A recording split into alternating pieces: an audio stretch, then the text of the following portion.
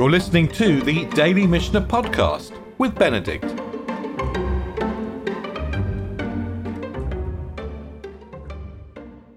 We're going to start the Mishnah of Yoma. Yoma is Aramaic. The A at the end of the word Yom means the. It's the definite article. So Yom is day and Yoma is the day. And of course, if there's one day which is the day, it's Yom Kippur. So the Mishnah of Yoma is the Mishnah of Yom Kippur. It's the Mishnah of the day.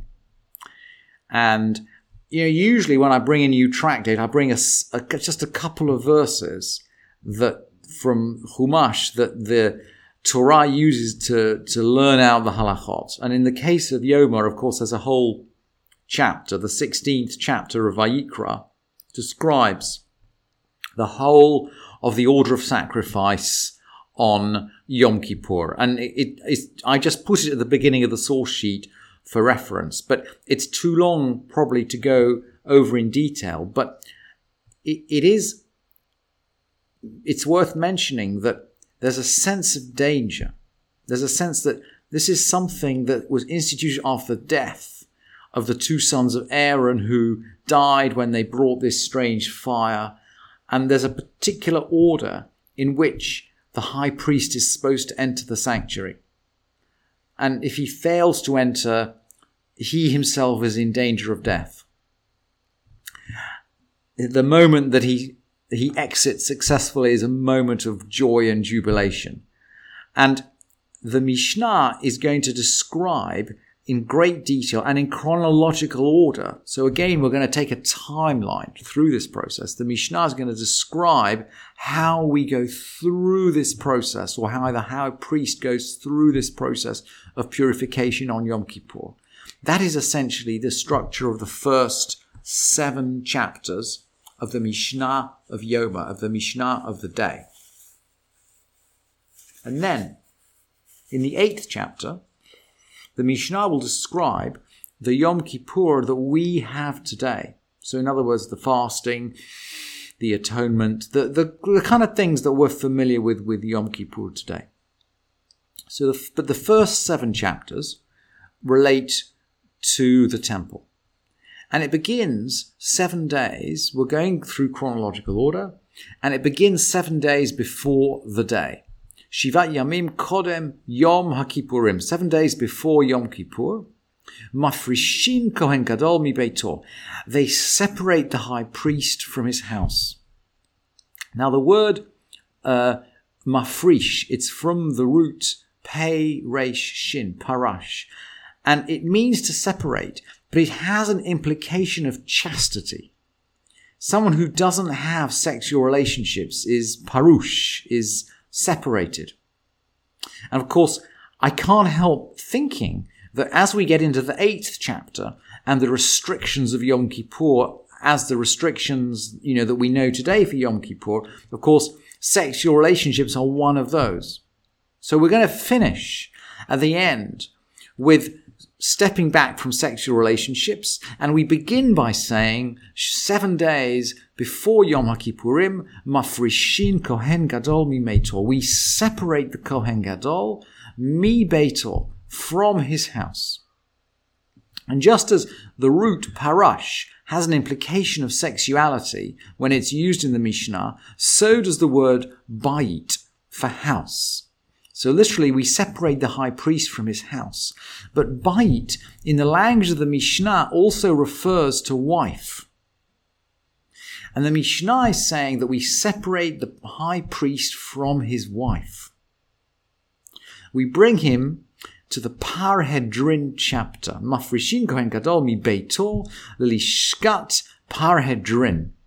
To this Parhedrin chamber. We're not quite sure what this chamber is, by the way. It's an antique word, and some versions of the Mishnah have Palhedrin. We don't know whether it's Parhedrin or Palhedrin. In general, by the way, in this class, I always follow the Kaufman manuscript, and Kaufman has Parhedrin, and that's why we're using that expression.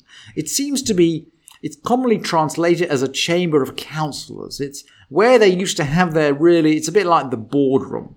It's a bit like they took him away from his wife and they brought him to the boardroom where they have important discussions. Umatkinin lo kohen acher tachtav. And by the way, they prepare a backup priest to take his place. Shema yeravo pasul, in case he's disqualified. They're taking him away from his wife because they don't want some kind of omission. Sorry, maybe they're worried about they are worried about an omission, but they are worried about a sexual relationship that might contravene the rules of Nida. So they're worried about Nida as well. So they're going to take him one route they could take is to rely on his wife. And that certainly is the route that the Talmud takes. But the Mishnah seems to be saying, we can't even rely on his wife. We take him away from his wife completely. We sequester him in this boardroom in case he's disqualified, because we don't want him to be tameh on Yom Kippur. It takes 7 days of sprinkling and anointing. It takes 7 days for him to stop being tameh. So we take him away 7 days before Yom Kippur. And in case that should happen, we prepare a backup high priest. And Rabbi Yehuda Omer, Af isha acheret matkinin lo. They even prepare for him another wife. Shema tamut ishto. Because in case his wife dies. Why? Because the pasuk, and now we're going back to the 16th chapter of Vayikra, the pasuk says, Shen emar vechiper ba'ado va'ad beito. He shall make atonement for himself and his house. Uva'ad beito zo ishto. His house, this refers to his wife. So we're reading explicitly in the Mishnah that his house is his wife. And that means that if for some reason his wife doesn't exist, he can't make atonement. So Rabbi Yehuda says they prepare another wife for him. And the Talmud has a complicated way of marrying her on condition that... Anyway, they prepare another wife for him. And but the sages don't accept it. Amrulo, he said to him, Im kain ein la davar sof. There'd be no end to it if you got to prepare another wife. What if the second wife dies? Maybe you'd have to prepare a third wife or a third kohen. The halacha is that they don't prepare for him another wife.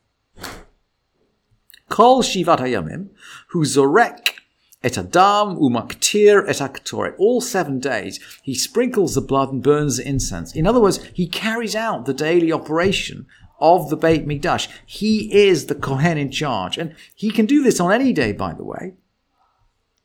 Let's carry on. Umeitiv et hanerot, umakriv et harosh, vet haragel.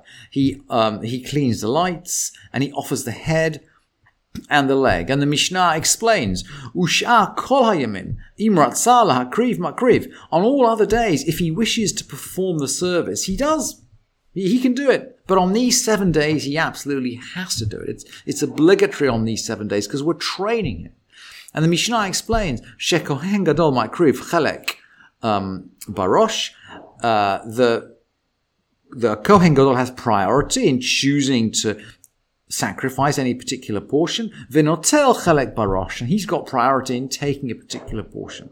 So the Kohen gadol may do this at any time, but it seems as though we're trying to get him into practice. And it's well known, and we'll find out in the next Mishnah, that the Kohen Gadol was not necessarily a Talmid Chacham, and not necessarily very expert. There were years when the Kohen Gadol would change every single year. They didn't last very long.